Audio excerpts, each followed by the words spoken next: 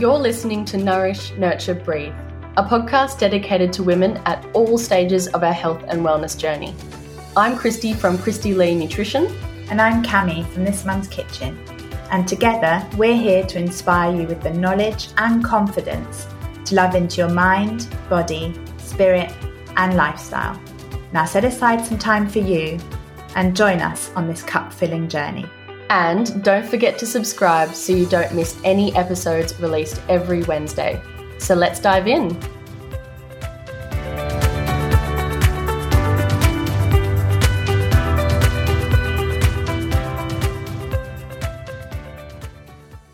Hello and welcome to Nourish, Nurture, Breathe. This is episode 9 of our podcast and it's all about not going hungry when weight loss is your aim. So I'm Cami and of course Christy's here with me, and we're going to be talking today about how important it is to stay nourished when changing up how you eat, and also in line with any other practices you might be including in your diet, such as increased activity and any other practices, and when you are trying to lose weight and maintain that weight loss more than anything. So today we're going to talk about why it's important not to go hungry when you're aiming to lose weight and when you're trying to maintain weight loss. We're also going to talk about the detrimental effects of eating too little on your goals. And we're going to finish up on a different way to approach your weight loss goals. So let's kick off. Let's start with, I want to ask Cami, why do you feel it's important not to go hungry? Yeah, I think it's really important because it's something that we all naturally sort of tend towards when we're trying to lose weight. It's one of the first things we do when we're feeling that really high motivation in the first instance to sort of change up our diet, change up the way we do things. Is one of the first things we'll do is significantly and like drastically reduce our portion size. Often that also stretches into like how often we eat. And what can really often happen to all of us is that we end up not eating enough or not eating a balanced enough diet, so it doesn't keep us satisfied. And while we may be able to maintain a significantly reduced calorie intake for a while motivation is high, so I'm sure that we can all resonate with, trying a fad diet of some kind and really seeing success and feeling that success, for a week, for a couple of weeks even, maybe you can even maintain it for a month. Everyone's motivation levels are different. But the thing is that when it's actually leading us to be hungry, it's inevitable that we are going to not want to do that for the sustained long term. And so we kick into those feelings of, I had a slip, or, all of that negative language around like, I can't do this. I'm never going to be able to lose weight. I don't have the willpower. I've tried this before and I just can't diet. All of those sort of, negative stories that come into our head. And it's because we've set ourselves this unachievable target. We've embarked on something that's just not sustainable from the get-go. And something that I talk to a lot of my clients is the difference between basal energy needs, or your basal metabolic requirement, and then your energy expenditure, your energy requirements. And when you go on a really sort of fad or crash diet, something where you're restricting your calorie intake significantly, you're not even feeding your body at rest, like just to beat your heart, you pump your lungs, talk to somebody, that requires energy.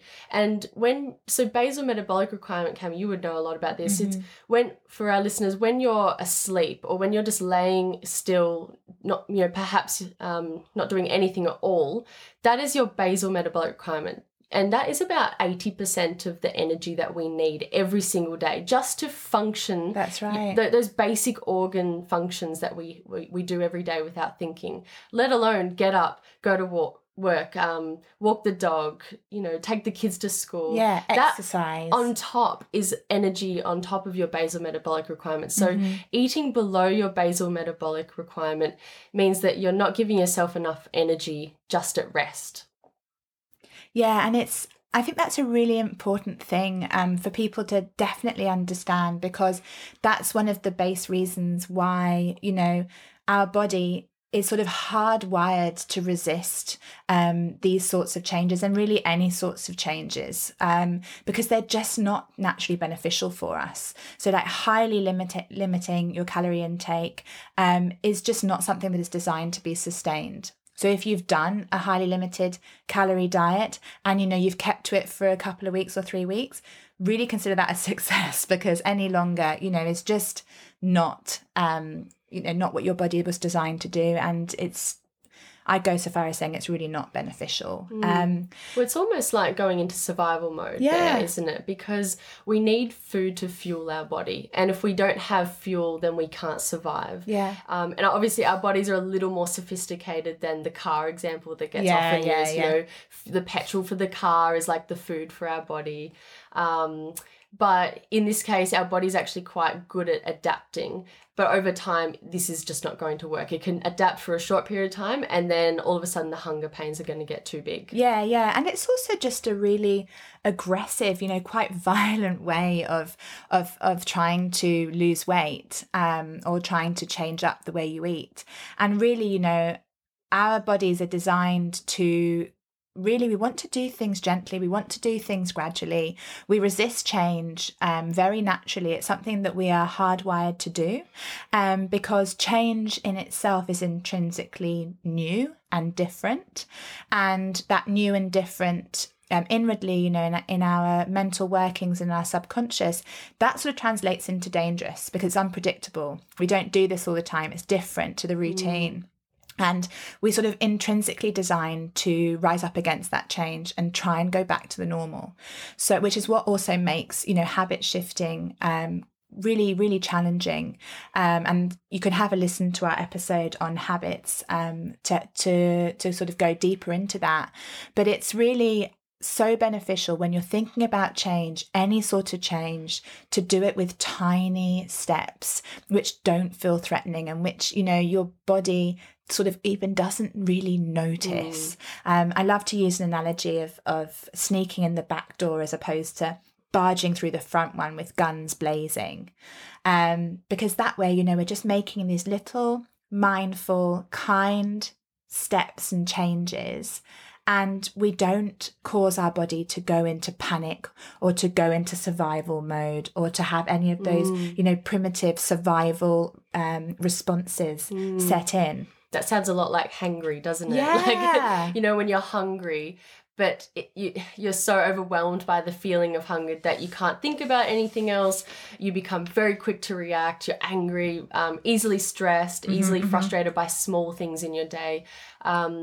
And that's something that a lot of people would report if they are doing particularly like intermittent fasting style diets.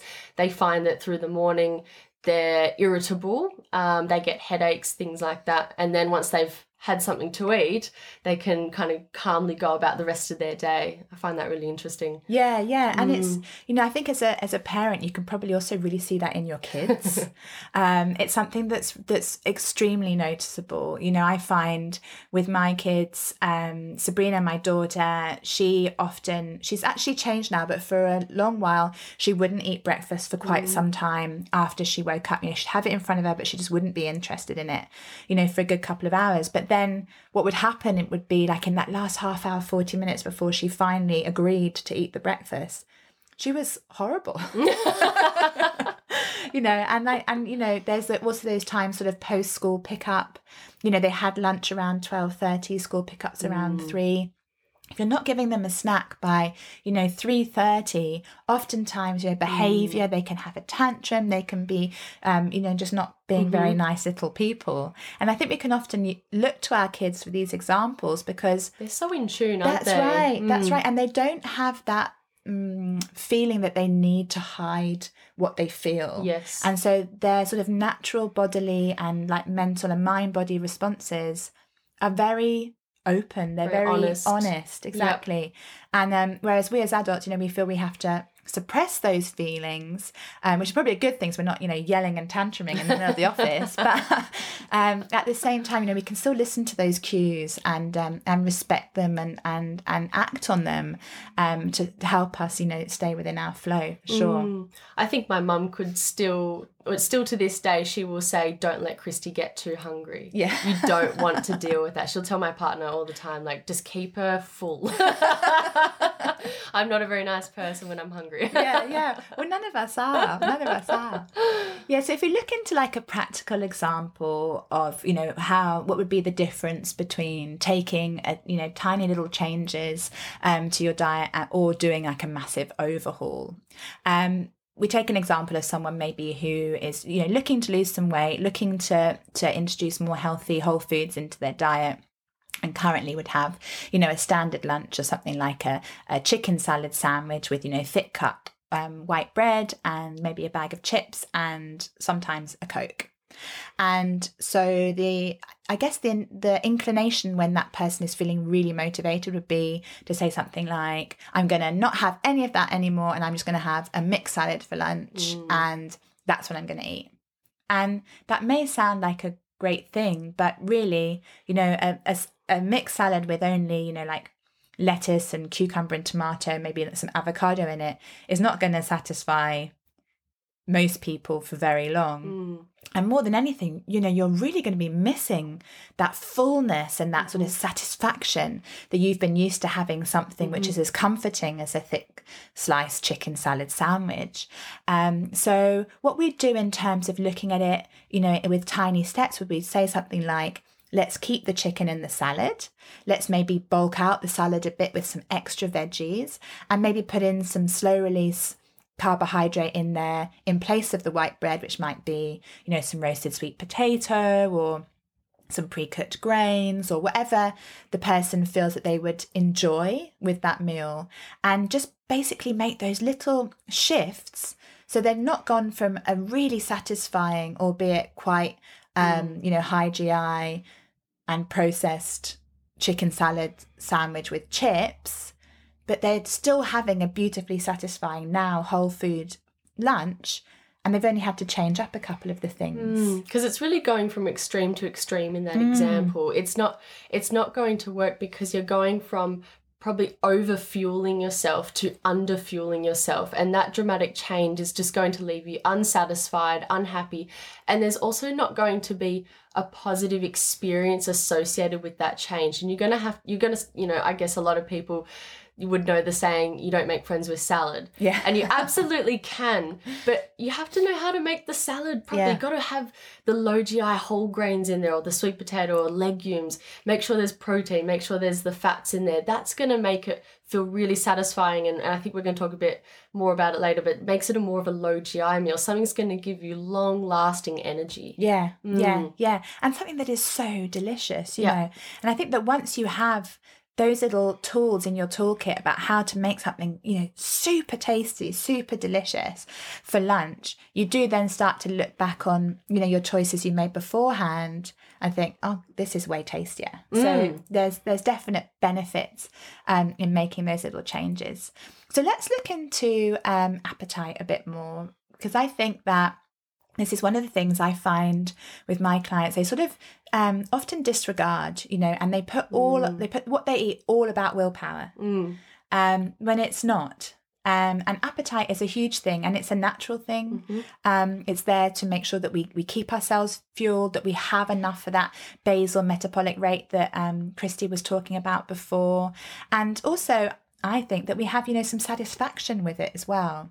So our appetite is regulated by our stomach and our brain in many different ways. And one of the ways, which is, I think, really simple to understand, is through neural messages which are transmitted from our stomach as it stretches to fullness. So one example of this is the magical vagus nerve, which I love and I talk about often because it also helps to manage our fight or flight response. But in this example, what the vagus nerve is doing is sending messages to the brain about how full our stomach is and helping to cue whether we slow down or stop eating. So, of course, for us to be aware of those messages, we need to be being mindful while we eat. But in this, just talking about this biochemical sort of process for the moment. When our stomach is full, our vagus nerve is starting to tell our brain that it's time to stop eating. And when our stomach is empty, on the other hand, the nerves in the stomach are sending messages to the brain to cue us to eat.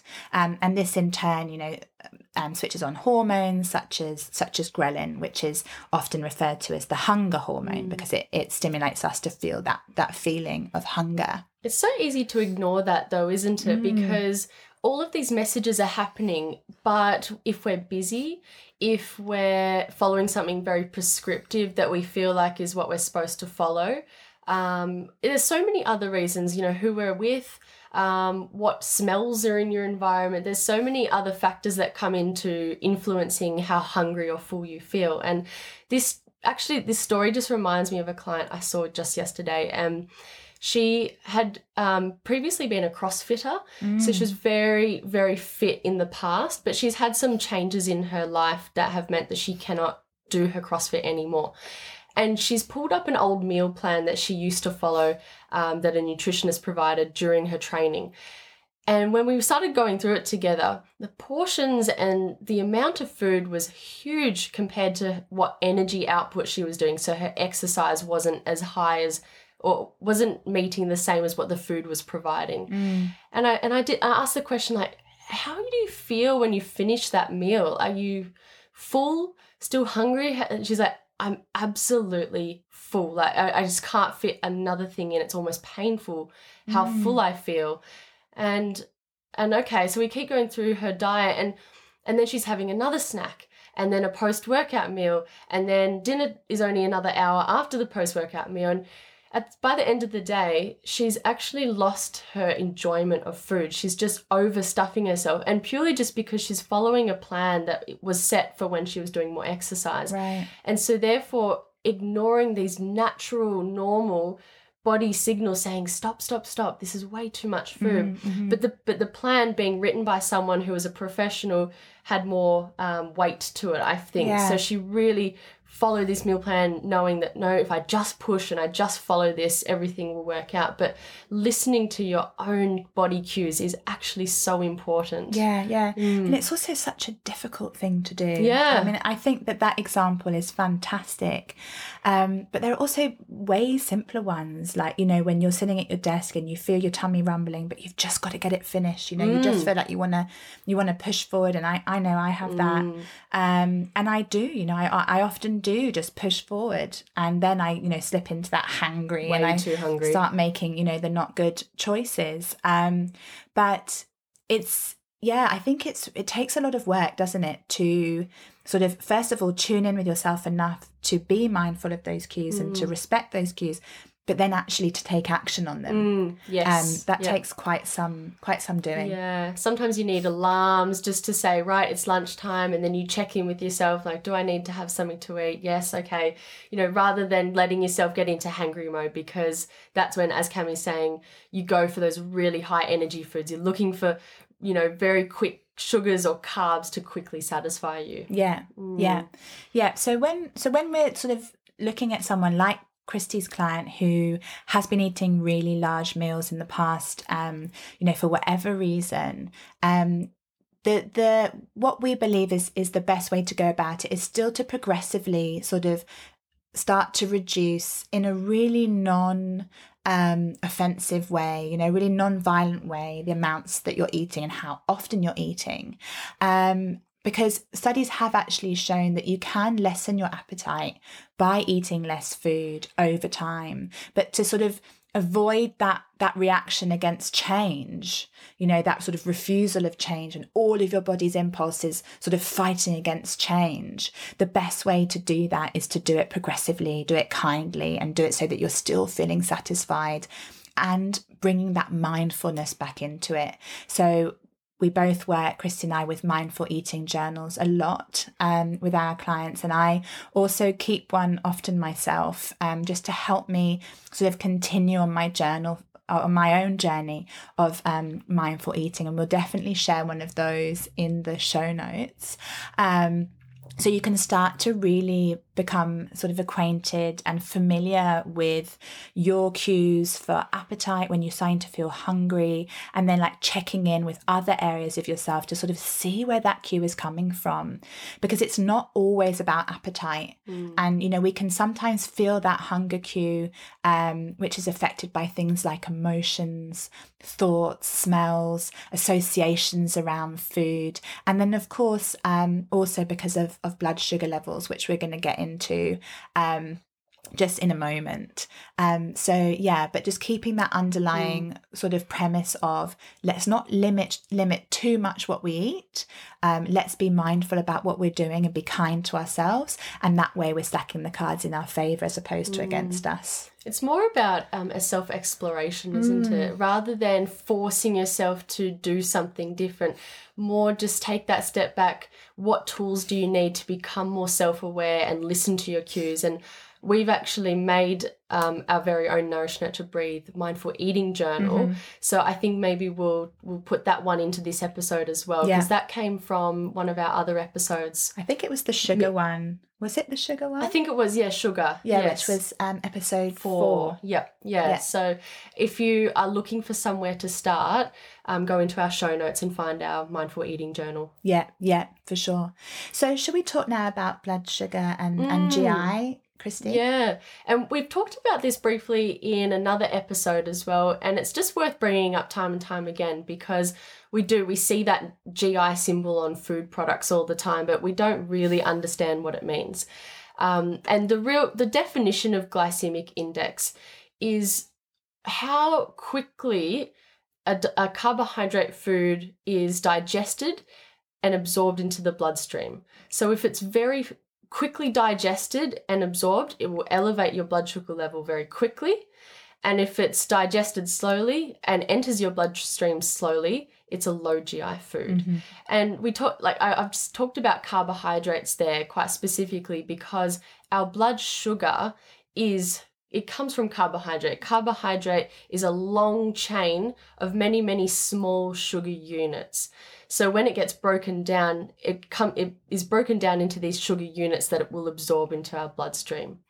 But GI is influenced by many, many things. It's really actually more about the entire meal that you're having, because we're not often just eating one food, are we? We're having multiple foods. Like, we'll go back to that example of the sandwich. We had the white bread, there was the potato chips, and we had the Coke. And that combination together is Cami called it a high GI option, because it is, because there's little fiber in that meal, there's very little protein, there's a little bit of chicken, I think you mentioned, and there's really no fat. There's fat in the chips, so that'll be influencing it a little bit. But with upping the fiber, changing to a healthier fat, putting a good source of protein in there, we're going to change the GI of that food. And that's because fiber, fats, and protein slow the digestion of meals. So they make you feel fuller for longer. That's the most important part. Yeah, that's like the layman's sort of short form of why GI is important, is that if we're enjoying like a low GI meal, we're going to be fuller for longer. And who wouldn't want that? Exactly. And we're not going to feel that, such an exaggerated slump afterwards, which can lead to those hangry feelings or cravings and stuff like that. And I know from personal experience that I don't think it even necessarily comes from low GI or high GI. With me, I think my blood sugar drops often because I wait too long before eating. So that's the other factor to consider, that, regardless of whether you've had your beautiful low GI lunch, if you've waited too long before you eat again, and that will really be different for all of us. It'll be different for the day and for the month and for the week and for the season. We really, that's another beautiful self-awareness piece and self-acceptance piece about understanding that what has my tummy's just rumbled up, so if you heard that. I heard it. What satisfied you last week might not satisfy you today, and that's got to do with all sorts of different factors. So it's really about being mindful of that. But yeah, like if you wait too long between your meals and just are ignoring those hunger cues, then your blood sugar can drop. And that can lead to those strong feelings of hunger as well, because that's your body basically saying, give me more energy. Yes, yep. And because we want more energy, we want it quickly, a lot of the time, you know, we might be going for sort of higher GI or, you know, other way of saying it would be like inverted commas, less healthy options, you know, quicker release sugars and things like that. I often say to clients, when you get too hungry and you get home from work and you open up the fridge door and you see all the options, one of the options is that there's some chocolate or some biscuits or something in there. And then there's also some chopped up veggies that you prepared in the morning, hoping you would have this for an afternoon snack. Yeah. Which one do you think you're going to choose when you're in hangry mode? Yeah. And every time it's going to be, I'm just going to grab the chocolate, because veggies are not going to satisfy you at that point. Yeah. And I have a terrible habit. I haven't told you about this, Cami, but on Wednesdays, I consult back to back and I don't get time to eat. And that's really my fault. As, you know, a consultant, I get to choose my hours. I really should be putting a little break in there and take a leaf out of my own book. But I get so hungry, and that's the night that we go to my partner's house for dinner.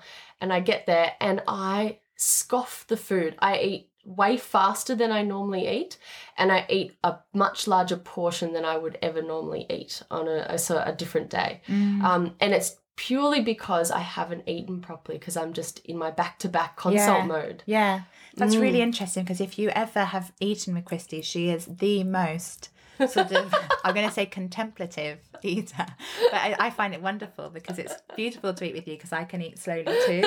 You just try and match your, you know, wonderfully considered pace, which is so good. Yeah, I mean, I totally resonate with that, but I think that the difference between you and I is you're so sort of good at not snacking, whereas I'm not. You know, if I get to that hangry state, the first thing I'm going to do is eat, and I'll go to the fridge or pantry, and yeah, fair enough, I might not have, you know, biscuits or whatever in there, but just the sheer quantity of what I'm eating, you know, like I'll eat whatever it is, I'll be snacking on it, and then I'll start making the kids food, and I'll be putting stuff in my mouth while I'm doing that as well. And then, you know, I'll sit down and eat a meal. And like you, because I was too hungry when I started eating, all of those cues, they're just skewed. Yes. And I will eat way faster and way more than I know I need. And so, yeah, they're really natural responses. And I think, you know, while no one is perfect, including ourselves, there are practical things that we can do to sort of help offset, or at least help, you know, alleviate that hunger getting too far into hanger, which, yeah, we all know isn't a great state to be in. And there are also heaps of emotional cues that I think we also have to talk to as well. And also just a brief mention about food advertising and food depiction, which also plays a massive part. You know, that there's studies into this, that when we see food, we start to salivate, you know, we start to prepare to eat. And so, you know, if you find that you're watching MasterChef or whatever and you suddenly really want something, you're not crazy, you know. This is me every weeknight that MasterChef is on. I'm not actually much of a sweet tooth personally, but those desserts they make are insane. And I sit there and I've had my dinner. I know I'm full, but gee, I'd really like a creme brulee right now. You know, and you watch them, they just crack it. They crack the top of that like beautiful like sugar crust, and you do. And it's sound. Like when you hear food, you hear the crunch of a chip. You go, ooh, I'd like a chip. Or you smell someone walking past in the office like with their curry they've just heated up. So you've got those senses around you that cue you to want to eat. Or even just someone saying, I'm going to go pop down to the shop for something. Do you want me to grab you something for lunch as well? And you go, oh, you know, you actually had a packed lunch, but now you're thinking, oh, but I could get something from the food court. And then the emotional reasons come in, like maybe you're really stressed at work, and food is a comfort. Food, it gets you right in that part of the brain where we have reward and happiness, and for a very brief moment of a bit of chocolate or something, your brain fires, you know, and you feel really good. But it dies off very quickly, because food is not the answer to an emotional need, really. And again, it's something that we can all, I know, totally resonate with. But when we are looking at weight loss, and especially sustained weight loss, and taking that kindness approach to it, and that self-acceptance and self-awareness approach, which Christy and I are both so passionate about, it is really important to explore any emotional triggers that you may have. And again, just do them really mindfully, really, really kindly. Just take the moment to check in with yourself after you've had that stressful interaction with your boss, or if you're noticing like a habit that you're going for, whatever it is, that you'd rather not be eating at a specific time or after seeing a specific person, or you might find there's emotions, there's feelings that are coming up, which you're sort of trying to compensate for with food. And definitely, again, just coming back to our grounding premise, if we're not hungry, the likelihood for us to dive deep into that whole box of biscuits, even if there is an emotional cue, is lighter. The emotion is still so strong, and that's why it's really important to have the opportunity to talk through any emotional eating associations you might have with your coach or your dietitian or someone you trust.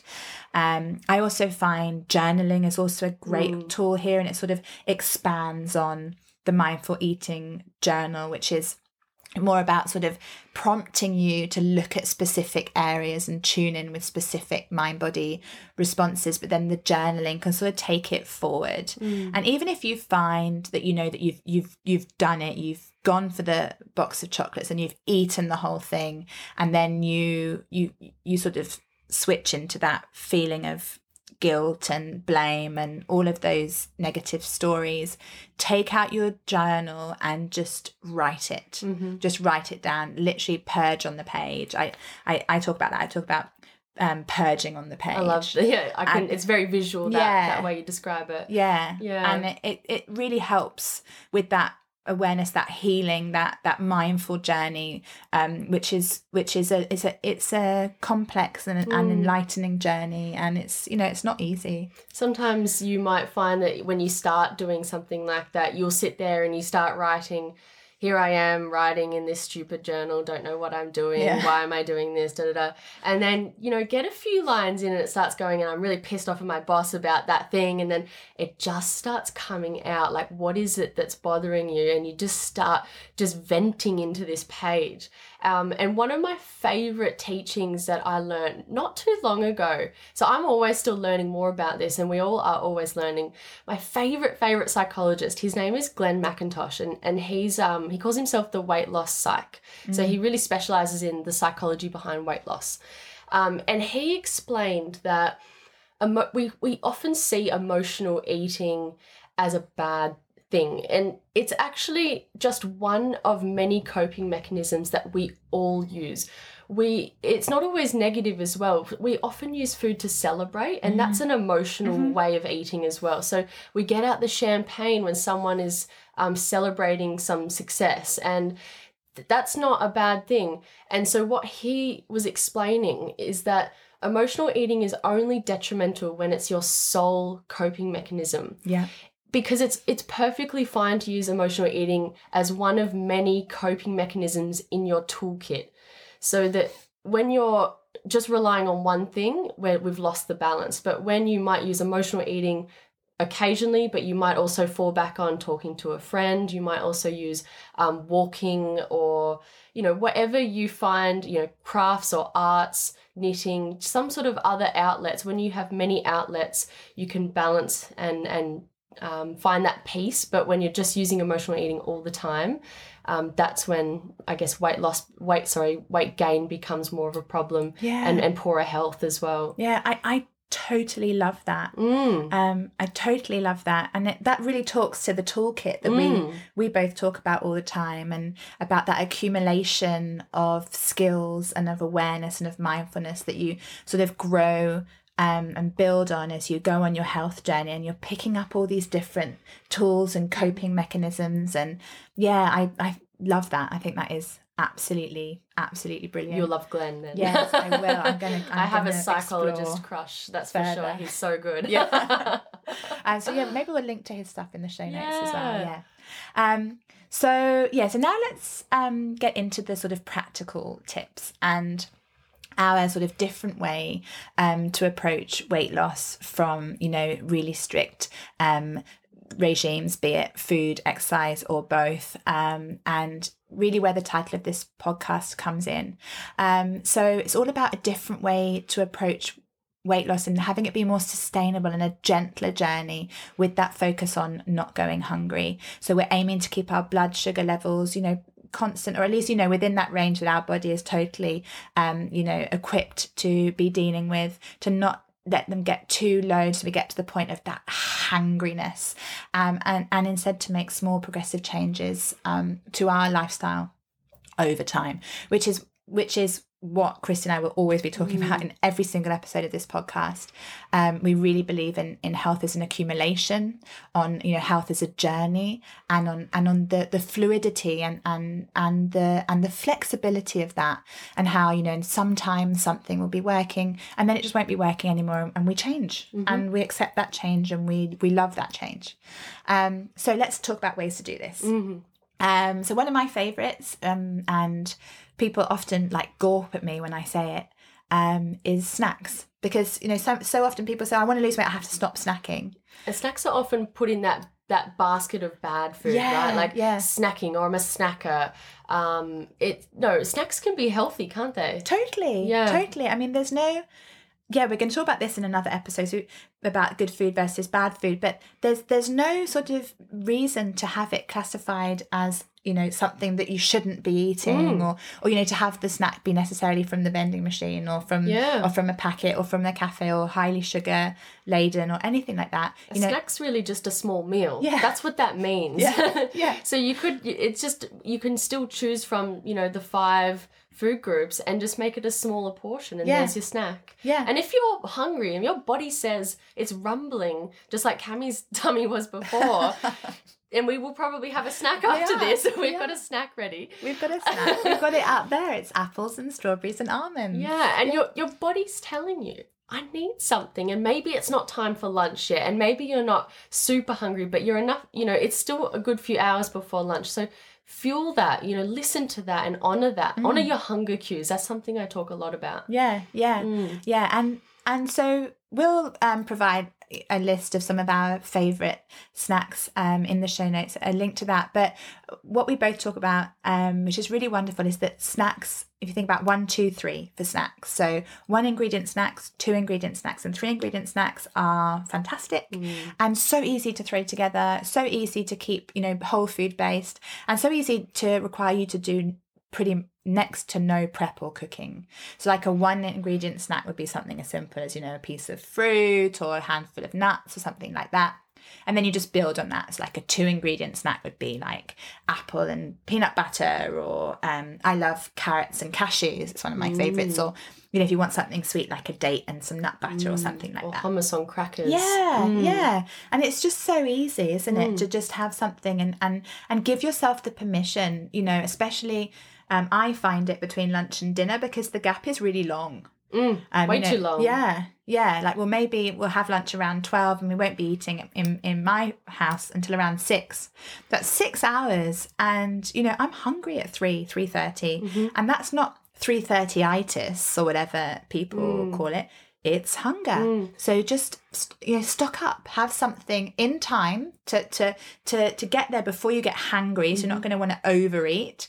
So just something satisfying and delicious and whole food based that's also going to add to your plant count for the week, and just enjoy it. I really believe that we should, I don't know why the 3 meal a day thing became so big.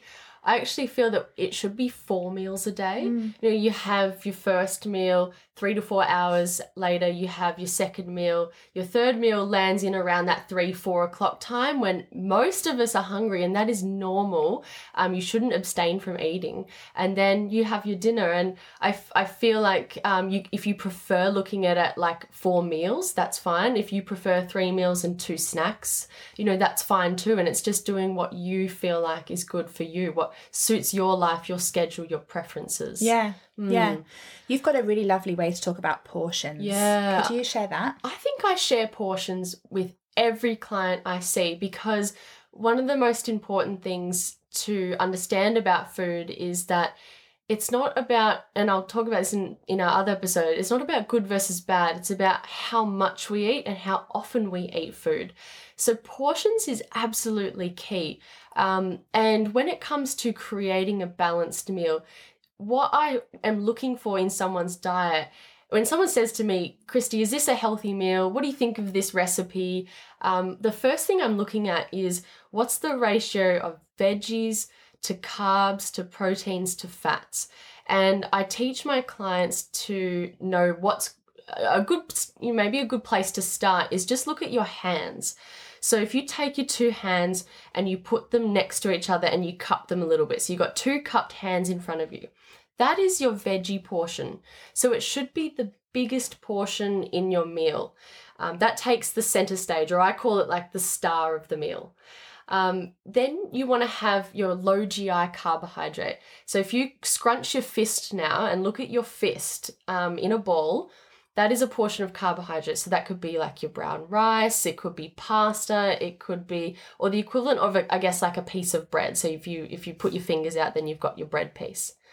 Then your protein portion is the palm of your hand. So I often recommend if you're looking at red meats, really just stick to just the palm. And then if you're having fish, you could really have the whole hand, so fingers included as well as the palm, because we can have bigger portions of fish. And then the last one is your fat. So if you now, do a thumbs up, like I'm doing to Cami. So that, your thumb portion there is about the portion of fat. So that might be the avocado or the nuts or the seeds or the bit of cheese that you're going to add with your meal. Yeah, or the olive oil. Or the olive oil, yeah. So you might have a dressing. And between those 3 components, with the veggies being the star, and then we make our way down to the smallest portion, which is the fat, is a balanced low GI meal. And I love using the strategy of the hands, because we all have different sized hands. So smaller people have smaller hands, larger people have larger hands, and men will have bigger hands than women. Children have smaller hands than their parents. And so you can get everybody to plate themselves. And I recommend all my clients plate your own food. Don't get someone else to plate your meal, because they will plate what they think you need rather than letting you choose what you need. Yeah. And get everyone's hands out, get everyone's hands and you put them all around, right? So, this person's meal be a little bit bigger and yours a little bit smaller, but always come back to how do you feel when you finish eating? Because the hands is just the starting point, but always listen. Am I satisfied? Was that enough food for me? I do recommend maybe wait 20 minutes to just let the food settle. Let that vagus nerve tell your brain, yes, I've eaten. Yes, I feel the stretch. And yes, I'm actually quite full. Yeah. Most of us are just speed eating, so we don't realize we're full. Yeah. Especially when you're hungry. I mean, I find I really notice it when I'm hungry. I've eaten my meal and I'm up to get seconds. Yes. Before I've even allowed myself to think, Cami, be mindful, are you full? Because I've just gone into survival. I've just gone into, I need to eat. There's a lot of families out there as well that they're fighting over the food, especially if there's a lot of young boys. And I do remember some very vivid stories from clients who, growing up, it really was a case of you had to fight for your food. So they learnt over many, many years to stuff as much down as they can and as quickly as they could, because they might not get any food left on their plate. And so a lot of people would have been told by their parents, you must finish your plate. Yeah. What if you're full though? That forced filling is not actually very helpful. Yeah. I totally agree. And that's something that I think you can really see as a generational shift, that, young parents like me, with young kids, most of the time you just don't hear that said. You know, you don't hear it said that you can't get down until you've finished eating, or, you know, anything like that. It's that sort of shift to that more mindful, more present way of eating, where it's the occasion of eating and getting together and being a family around the table and having the opportunity to share, you know, what's happened today. And I was actually thinking about that. It's a very personal example. I went over for a glass of wine at a girlfriend's house the other night, because now we're allowed to do that in WA, which is amazing, with our easing of restrictions. And her children were just taking themselves off to bed on their own, which I thought was incredible. And I was so in awe of this. And we started talking about all sorts of different things. You know, and she mentioned how important it is to have the opportunity to, you know, get the lowdown from your kids on what's been happening during that day. And I had a momentary mummy guilt moment, because I don't get to school pick up very often.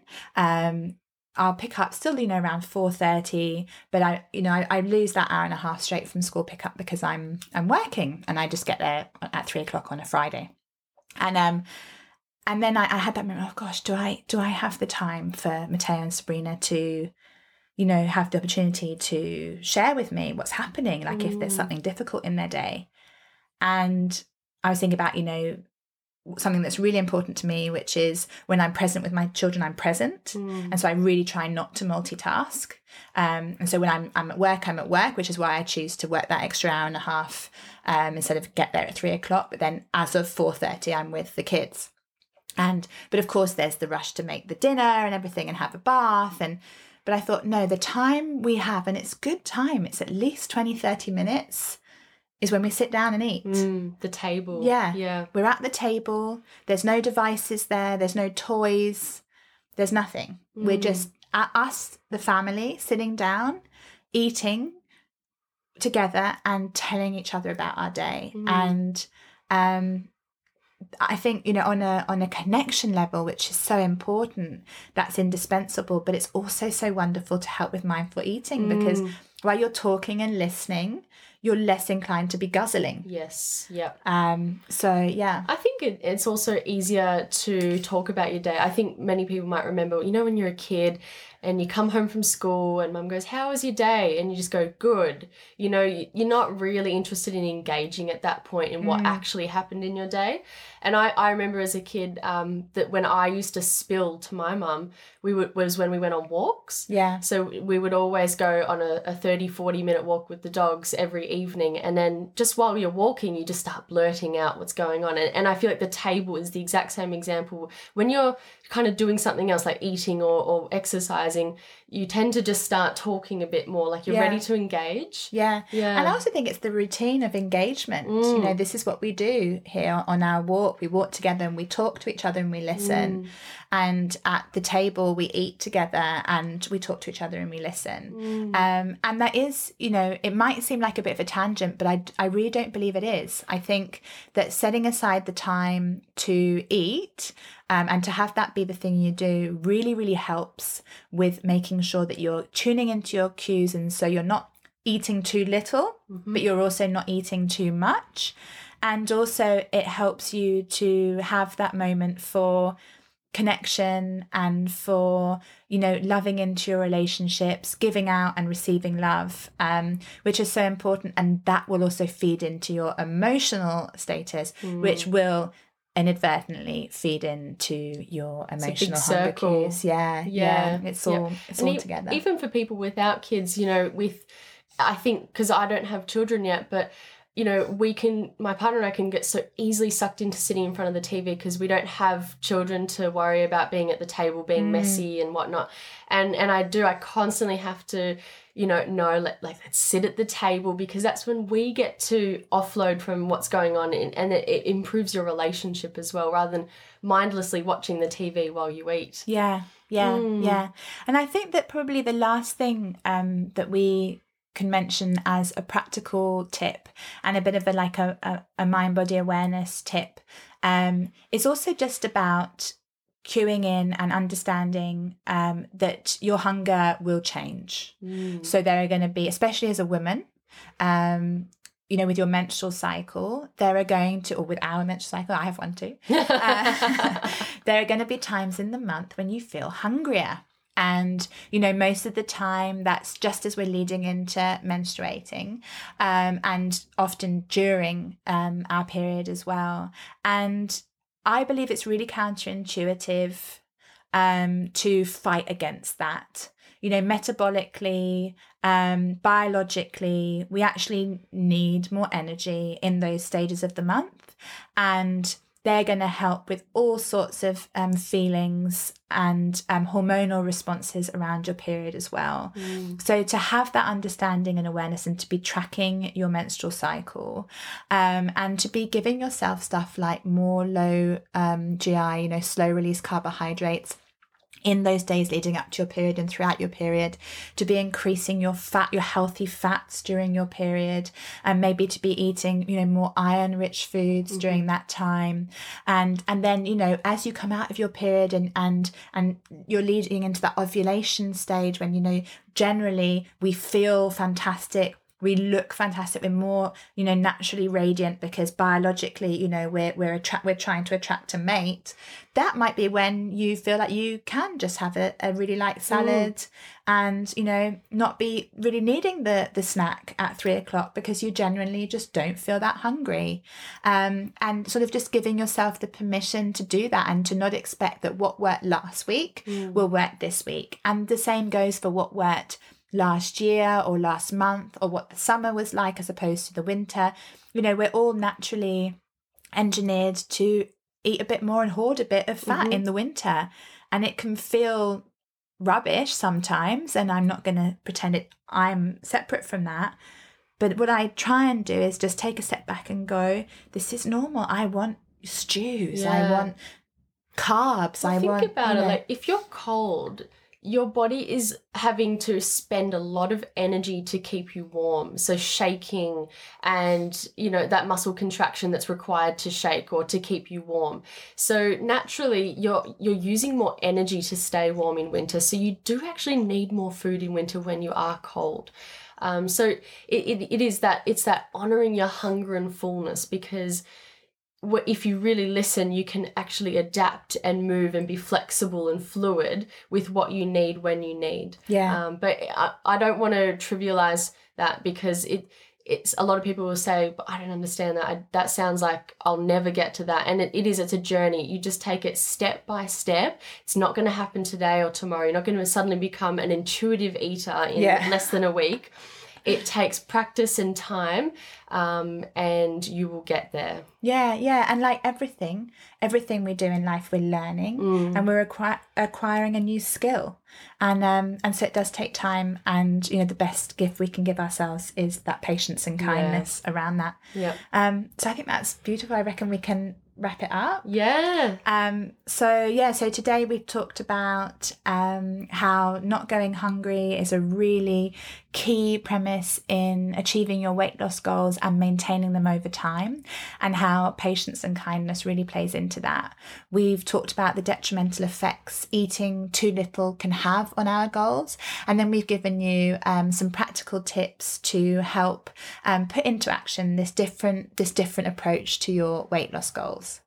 Thanks everybody for tuning in, and we'll see you next week for our episode coming out on Wednesday. Thank you so much for listening. We're so grateful for the time you've spent with us and can't wait to do it again.